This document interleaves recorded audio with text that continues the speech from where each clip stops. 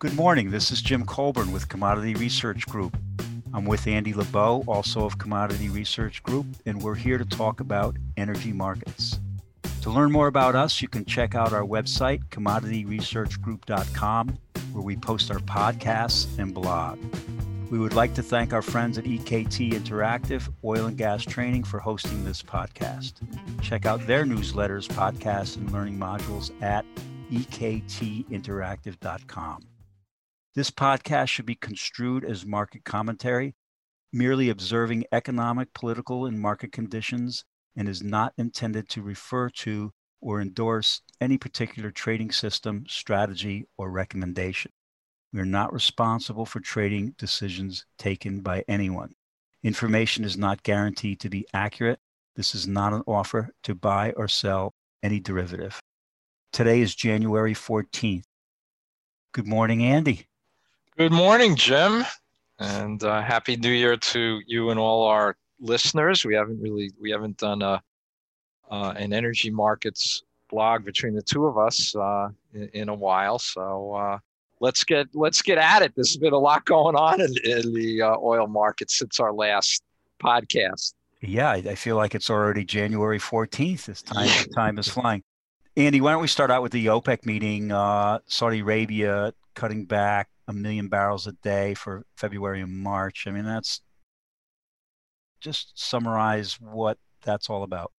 Well, yeah, that was obviously a very big surprise to the market. You remember, Jim, we were going into that meeting with Russia talking about wanting to increase production by another 500,000 barrel a day in February and March after the 500,000 barrel a day increase in January.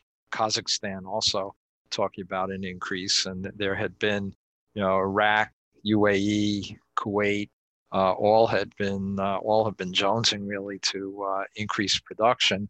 So the market was really going into this OPEC meeting expecting an increase in production coming at the same time that it had expected that demand in the first quarter was going to soften.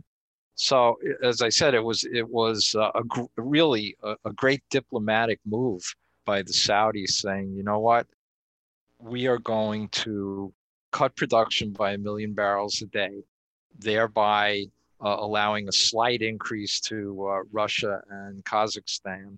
And we believe, looking at the supply-demand balances, that prices should stay relatively steady, which may, which may prevent increases in the rest of the group. So it really was a great move by the Saudis, and the market took it that way, rallying very sharply because it was totally really unexpected. And I think what it's done is it's added some discipline to the group. Certainly, seeing Saudi taking a hit for you is probably not going to give you incentive to increase production right now. And also it takes out some of the loss in demand. Saudi's trying to match production with demand, which brings up another major point here, how well really OPEC Plus has done over the last 6 months, really, since the price war, 6 to 9 months, Jim, in trying to manage the market. You have to give them kudos. I mean, they've really done a good job. After they totally messed up, right? Early, March and April of last year. They're doing well now. Yes, and the EIA. So the Saudis are trying to manage this supply demand thing going forward, and the EIA came out with their short-term energy outlook on Tuesday, and this is something we talked about right from the get-go, is that it's all about the virus. Yeah, the difficulty that producers certainly and refiners are going to have and have had in second half 20 and certainly all through 2021 as we look ahead is trying to figure out, where demand is going to be. are certainly right now in first quarter with growing lockdowns, and we've already seen and we'll talk about that later on U.S. gasoline demand, but certainly, first quarter 2021 is going to be very difficult. And then as we move into second quarter and third quarter, obviously demand that will be very well correlated with economic activity, which will be correlated with how quickly the vaccine is distributed, and how quickly, how quickly we can grow the service sector, jobs, travel, all in a big, in a big unknown. And it may be, you look at where these demand estimates are, and you look at the difference, say, just with OPEC and the EIA, they're millions of barrels apart, millions of barrels a day apart. I look at doing my own balances, and which, I used to do the balances, a few times a quarter. Now, Jim, I'm doing them like almost daily, trying to figure out, where these demand numbers are. Well, I was saying that to you earlier today. The EIA has a forecast of $53 for Brent, I guess, starting in the, they said from the second quarter of this year on through the end of 2022. So it's almost like throwing up their hands and saying, we have no idea. So let's just go with this price forever and ever. Right. Yeah. So what they did, they took the spot price, right? Yeah. And took it out and said, all right, it's just going to be 53 through 22. Yeah, I think they said through 22. Yeah. This is their first shot at 2022. I thought, you get an estimate like that. What they don't publish is a standard deviation around that. Right. Right. I'm going to write an article on getting tripped up on standard deviation. It's unbelievable. It's one of the first statistics you learn in the statistics 101 is the standard deviation, and people just everywhere kind of get tripped on it. So including political polls. But anyway, was that the Brent price or the TI price? I believe that was Brent. Brent. All right. Brent. Yeah. You know what? If the EIA is right, I think the Saudis and OPEC Plus would be delirious, because 53 would be a good price for them, because it really, the revenues will be okay, certainly better than last year, and it will it should discourage a lot of growth in, at least from the shale producers. Works for shale producers, but it's not going to really, move the needle like, say, 500,000 barrels a day or 1 million barrels a day. That's probably 53 is probably a couple of 100,000 barrels a day in growth. So, if that would be a big win if that number is right. But I think both of us know something. Yeah. Well, as does the rest of the market, right? Yeah, you want to sell a $53 straddle as far as out as you can based on the EIA's projected price. Right. And I'm not putting down them as analysts. I think they're great, but it's just the world we live in right now. Right. I think they do a fantastic job also. It's really difficult to predict price, and all we have to do is look at 2020, right? I don't think anyone, if anybody said that they saw oil trading negative in 2020, at the end of 2019, they're basically full of it. Well, it's, as we were youngsters back in the 80s, I kind of fell in love with this options market. And one of the reasons was early on, I think it was 1989, when we had prices were around $14. We had a very successful OPEC meeting. They agreed on cutting back and quota systems, stuff like that. And the price rallied over 10% out of the meeting, absolute small number. And volatility got crushed, and there was one trader I think it was on the floor, that blew out because volatility imploded. And we said, it's usually the other way around. It's usually people sell vol, they sell strangles, and for months and months, and then the market blows up and they blow up. So it's kind of like, wow, this thing is different. And then Gulf War One, we had that was a crazy, crazy time. And you said these oil markets are, you thought you saw it all, and then this year, I characterize it as the year that people were paying money for the right to sell something for nothing. And I said, I never thought I'd see that happen, but like you said, negative prices will do that. So it's been an incredible 2020. We don't expect the same for 2021. And before we get into the details, I just want to talk about these monthly. We look at the big three, as you call them, the EIA, the IEA, and OPEC. And OPEC released their monthly oil report today. But the EIA also shows their changes from last month, and it gets kind of confusing because if you look at their inventory, these would be the changes from last month's estimates. They bumped up inventories 1.5% for, I assume, at the end of 2020. And for 2021, they bumped up their ending inventories at 1+1.4%. So all the changes that they made in supply and demand, turns out the inventory is going up. So that number by itself should be you would think would be a bearish report because you're looking at the changes from last month.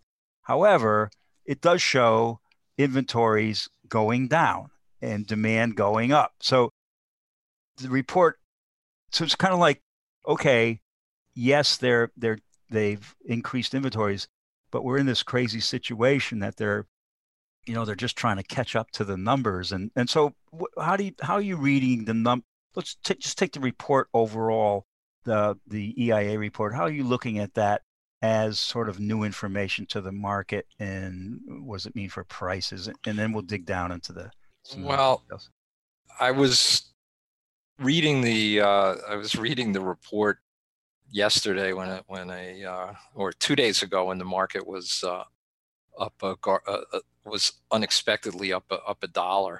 And a reporter called me and he said, what's going on? And I said, well, I happen to be reading the short-term energy outlook right now, and I'll tell you what, I wouldn't be buying it based on the STEO. I mean, it wasn't overtly bearish or bullish. I think what you take away from the market, from the EIA numbers, if we looked at it on a macro, just take the very big picture on stocks, on global stocks. They have a fairly, they saw global stocks drawing pretty rapidly in second half of 2020 and also into the first quarter of 2021 over 2 million barrels a day each quarter. But then they see that stock draw moderating. The second quarter are only down like 500,000, and then second half they actually have stocks like unchanged. So I think what it definitely does help to explain some of the certainly a lot of the recovery we've seen in price if stocks did actually draw that much in the second half. My numbers aren't quite that big, Jim. Mm-hmm. Our numbers, the CRG numbers, aren't quite that big, but the OPEC too is showing a draw. The OPEC oil market report, which came out today, also showing a pretty good draw in second half and also into first half 2021. And that's actually what that's what we're moving on. Right, that's why the market has come back this strongly, because of that. That Saudi output cut has now, at least for the first quarter, has shown us, has at least is one would expect, or analysts like myself are expecting, a bigger draw than we had, obviously, than we had into December. The other thing you read, and we could talk about this on the details of the EIA report, at least, the one thing people really are laser focused on this EIA report is U.S. crude production. Right. I'd say out of any number in this report, that in the EIA short-term energy outlook, that is always the bold headline, Yeah, right? it's reported. Yep.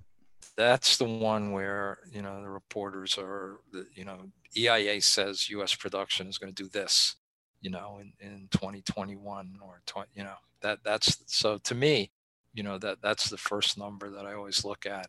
And let's kind of make it the second number we look at. Let's just take a look following through with OPEC production and your balances. What are you working with, say, past the first quarter? I mean, once they cut back 1 million and then another 1 million in Feb and March, what do you see for the rest of the year? And I know it's depends on the vaccine and GDP, but what's your expectations for the OPEC production? Yeah, this is one of the major unknowns in the market, where they're, how they're going to increase production as the year goes, as the year unfolds.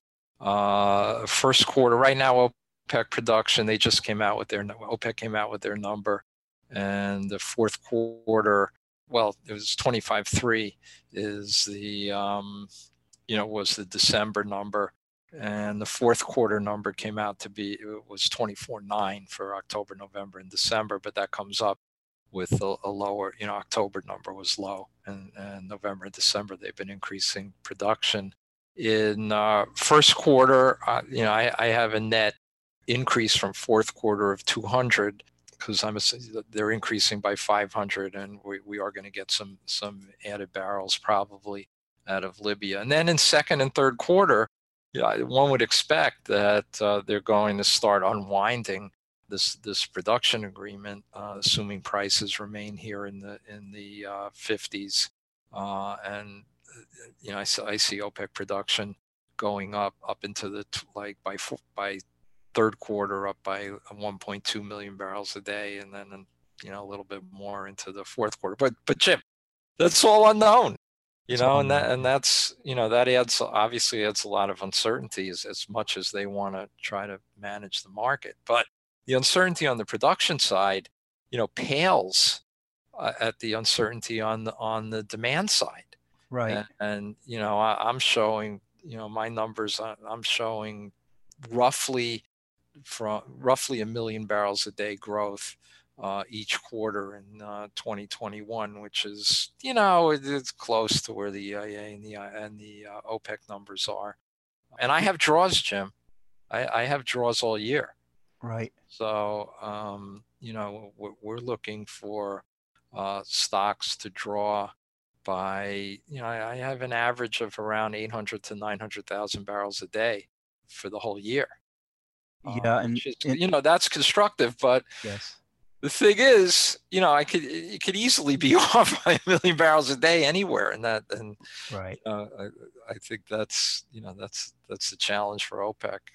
Yeah, they're it's I guess they're going to be following demand, and yet they have this excess supply that it's probably the biggest. I guess 2020 was big, but 2021 they'll have plenty of excess supply to lay on the market should it start getting a little frothy, I would guess. Yeah, I think they're I think they've got 5 million barrels a day in reserve, which is pretty high for OPEC. Right. So yeah, I mean, you can get production increases from the Saudis, UAE, Iraq. They all have spare capacity. And on the non-OPEC side, certainly, we'll see where, how long Russia is going to want to stay where they're at, because remember, they've cut back by over 1 million barrels a day. Right. So they've more or less, they've been close to where they're supposed to be producing. They're over what their quote is, but we don't know, what price is it going to take for those barrels to come out. And whether or not, whether they still want to, how the OPEC Plus alliance wants to play out, because again, the Saudis took the hit here, right? So, Um, they'll have some leverage going forward. And their next, you said their next meeting is in March or April? Yeah, the next meeting is March. And that's what is that, a technical meeting? That is, yeah, I think it's a technical meeting. I mean, they're basically setting strategy for the next, for the next quarter. Yeah. So it's amazing how their meetings have evolved since the old days where they was just hush, hush, hush, and then they go into the ministerial meeting and come out with something. And now, they I don't know, they talk to the press. I guess there's, they lay the groundwork. It's, it's pretty. It's almost like the Fed. They have the Fed governors going around making speeches, and you get all these clues, and then they come out with the meeting, and they've done a great job, I think. Well, this last meeting was a complete surprise. Complete surprise. That's true. Yeah. That cut wasn't in the trial balloons that they usually try to put out. And I think the market was discounting, as I said earlier. Yeah, the market was discounting an increase. Right. It came out with a decrease. Right. And we came up with a nice, a nice rally. And that affected the curve as well, right? I mean. Oh yeah. It's been moving up. It's been moving up. It didn't shoot up. No. It's been moving up anyway. But I think some of that's the hedging activity in the back of the curve. Right.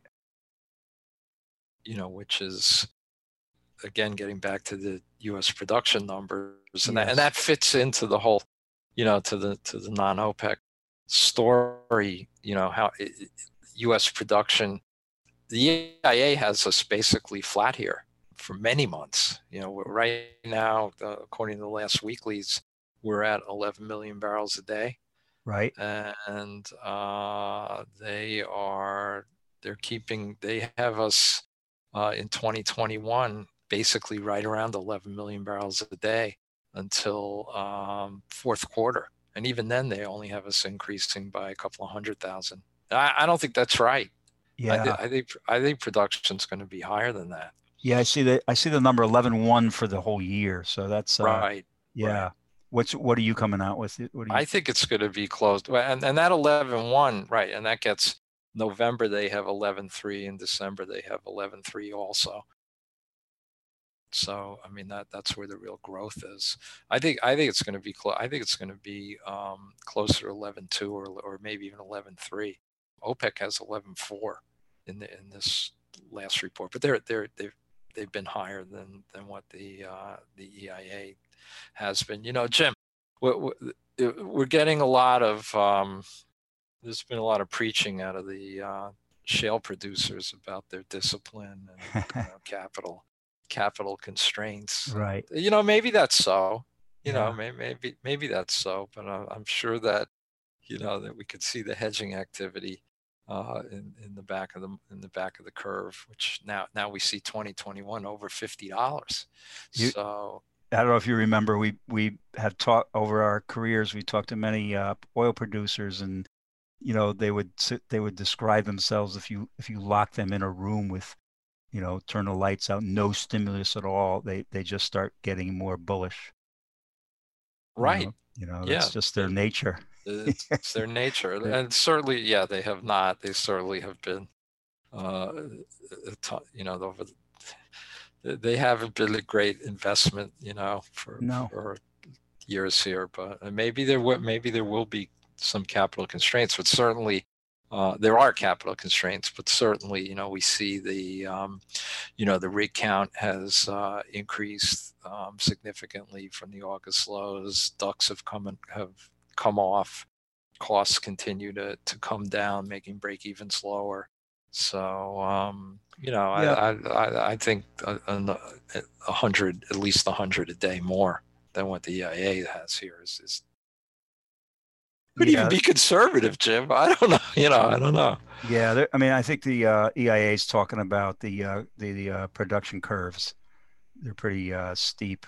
Right. The depletion curves. Depletion, yeah. So that offsets. Even if you get more rigs out there, it's not going to be enough to offset the declines. So I think that's where they're coming from. But we're also going to see growth in offshore. Certainly this spring and fall we'll see growth offshore, assuming that we're not going to have hurricanes with Greek letters, next year. Because we lost a lot of production in during hurricane season. Right. In July we were producing almost 11 million barrels a day. At the height of hurricane season in October, we were down to 10.4, and now we've recovered to 11. So why don't we kind of, do you want to say anything else more about U.S. oil production?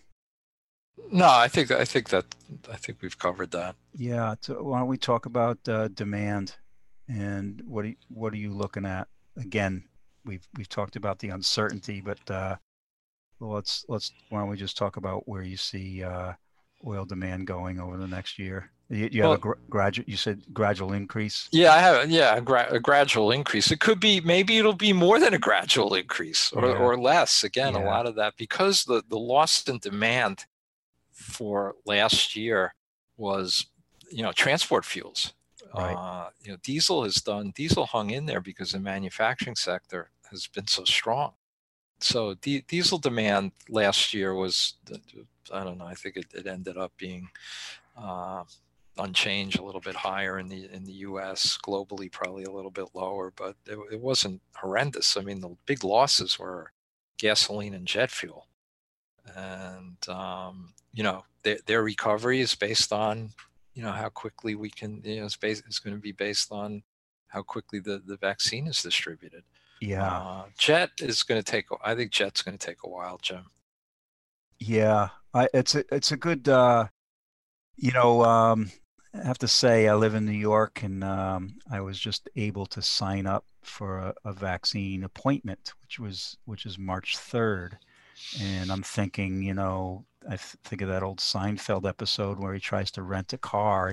They know how to make the reservations. They don't know how to keep the reservations. So I'm not confident that I'm going to get a vaccine then. But if I do, and I get the second one, I'm going to be.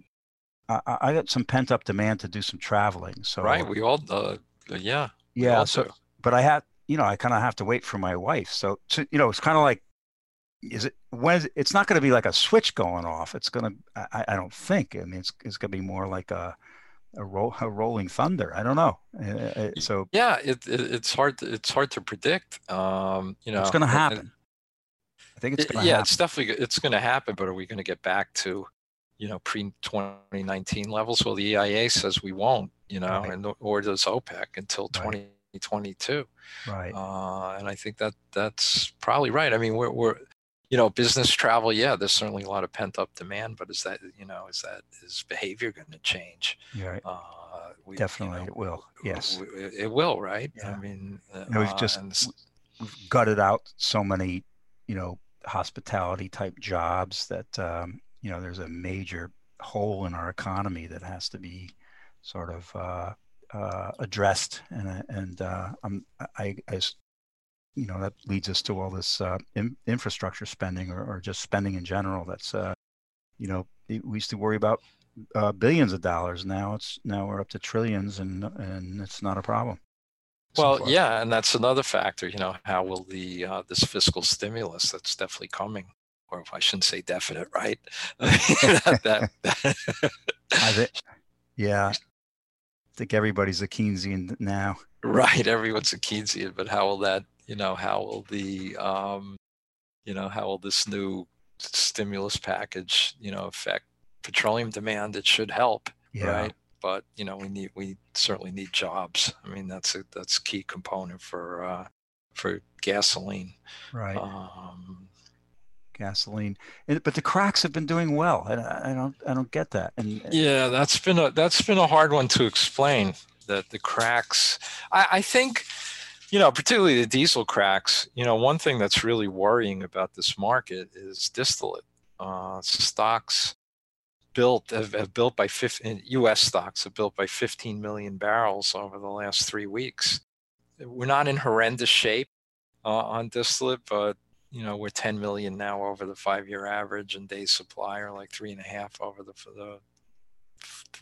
the 5-year average. So, but yet, the cracks have hung in there.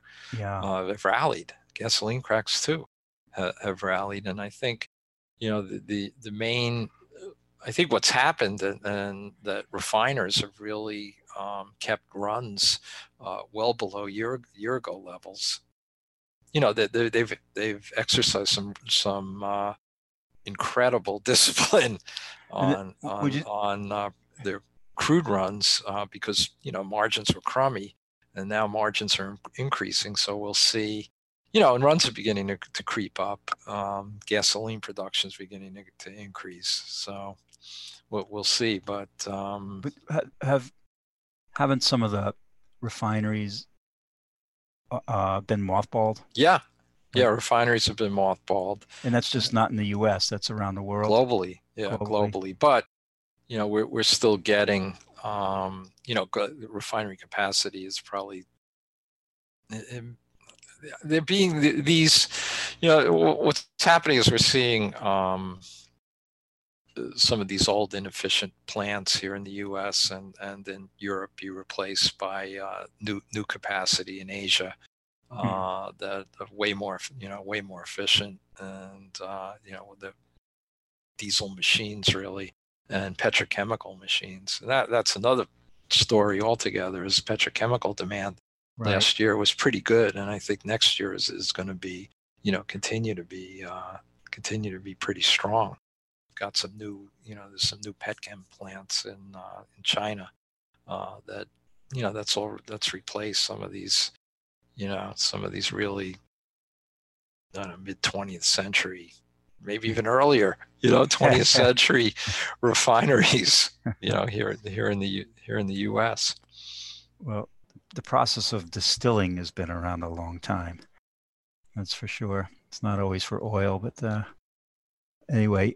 So the bottom line that I'm getting from listening to you, and the bottom line that I'm getting from the EIA, and I haven't looked at OPEC yet, is that even though we have a vaccine, it's starting to roll out. We are facing increasing cases, but again, the bottom line is tremendous uncertainty ahead as to when demand starts picking up and we come out of this. Right. And, where are we, looking at global stocks, again, as I mentioned, how quickly are we going to draw them?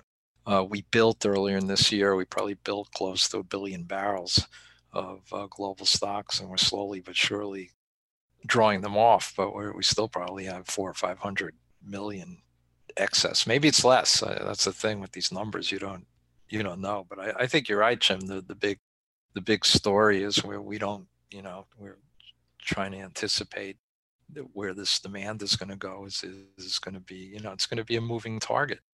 And, it may be difficult or maybe it won't be. They've done all right so far for OPEC to try to manage going forward. I'll just throw in some option stuff here. It's almost like I'm not getting really good clues as to what's going on or what people are thinking in general. Just maybe the last couple of days on into these rallies, starting to see more open interest gains in the puts than the calls, but not a big way. We've had volumes over 100,000, not so much yesterday, but it has gotten over 100,000, which has become, it's a good, it's not dead, but I wouldn't say the market's going crazy.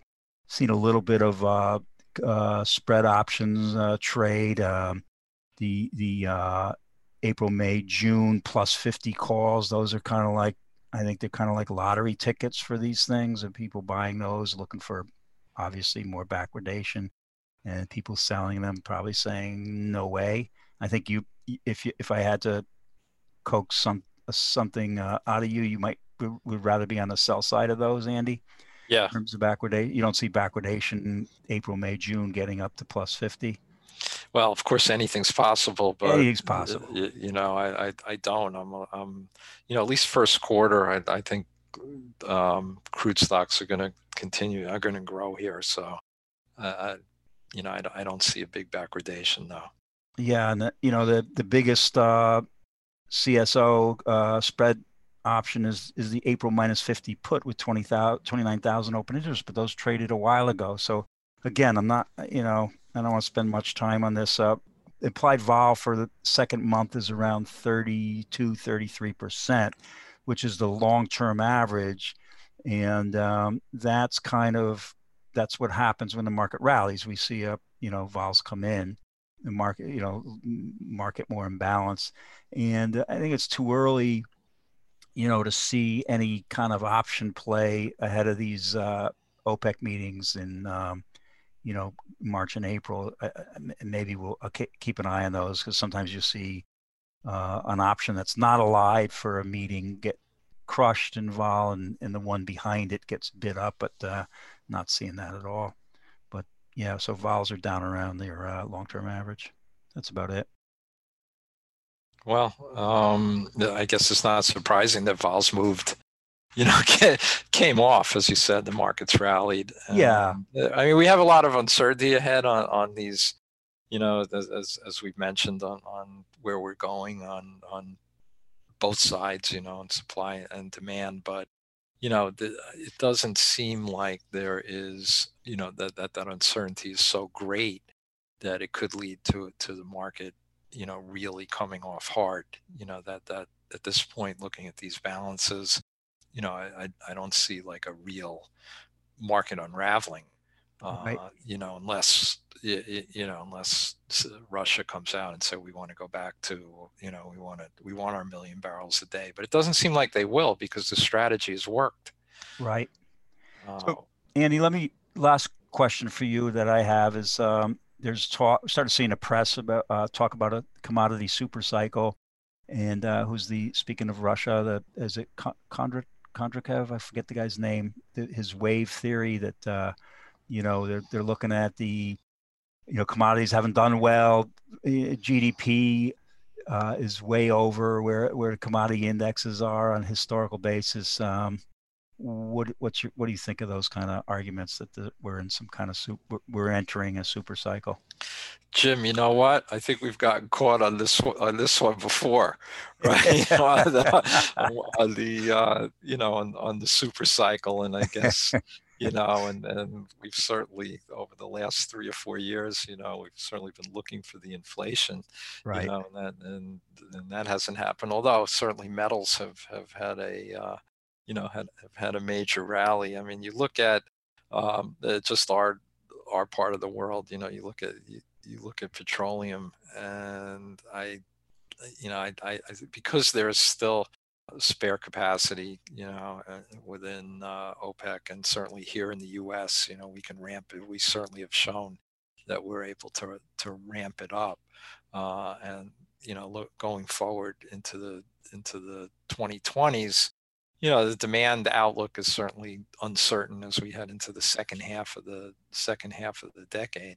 So I'm not sure petroleum is going to participate in a super cycle. You, Jim? What do you Yeah, think? I agree. It's I think each individual commodity has its own fundamentals. There could be some kind of, I mean, obviously economic activity has a lot to do with their correlations. My feeling is, if you think the dollar is going to be weak, why would you buy commodities? Why not sell the dollar? So I don't, Right. but when they do correlate, it's usually some third factor to going on. So yeah, I agree. I think there are reasons. There are sort of macro reasons, and then there's individual stories. And I think oil's got a little bit of both, as you say, and that excess OPEC capacity would have me. if you see, if you're getting a rally, if you're bullish, you play it, you get the market go up.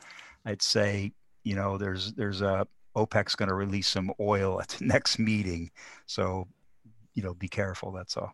Right. That's exactly. Yeah. I mean, yeah. So basically, I could see the market moving up. I'm not looking for some kind of super blast. No, something would have to, there'd have to be the geopolitical upset or, right. So something like that. And certainly, if you've looked at the history of petroleum, that's certainly definitely a possibility. Yes. Andy, and who knows later in the year, as Iran starts grabbing the headlines, we'll see what happens there. But I think that's for another podcast, Jim.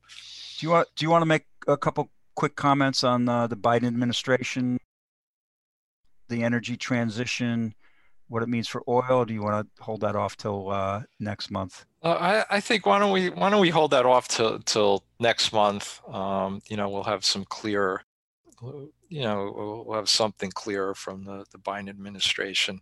As I was trying to allude to, I think obviously this Iran nuclear deal is going to be moving to the forefront, as we head into 2021.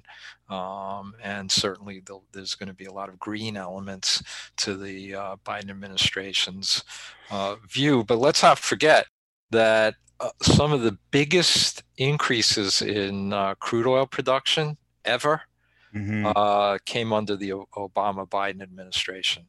Of course. So, and if you think about, if I just throw at you infrastructure, do you in your head, do you vision all these wonderful, beautiful lit up bridges, or do you think of the big dig in Boston?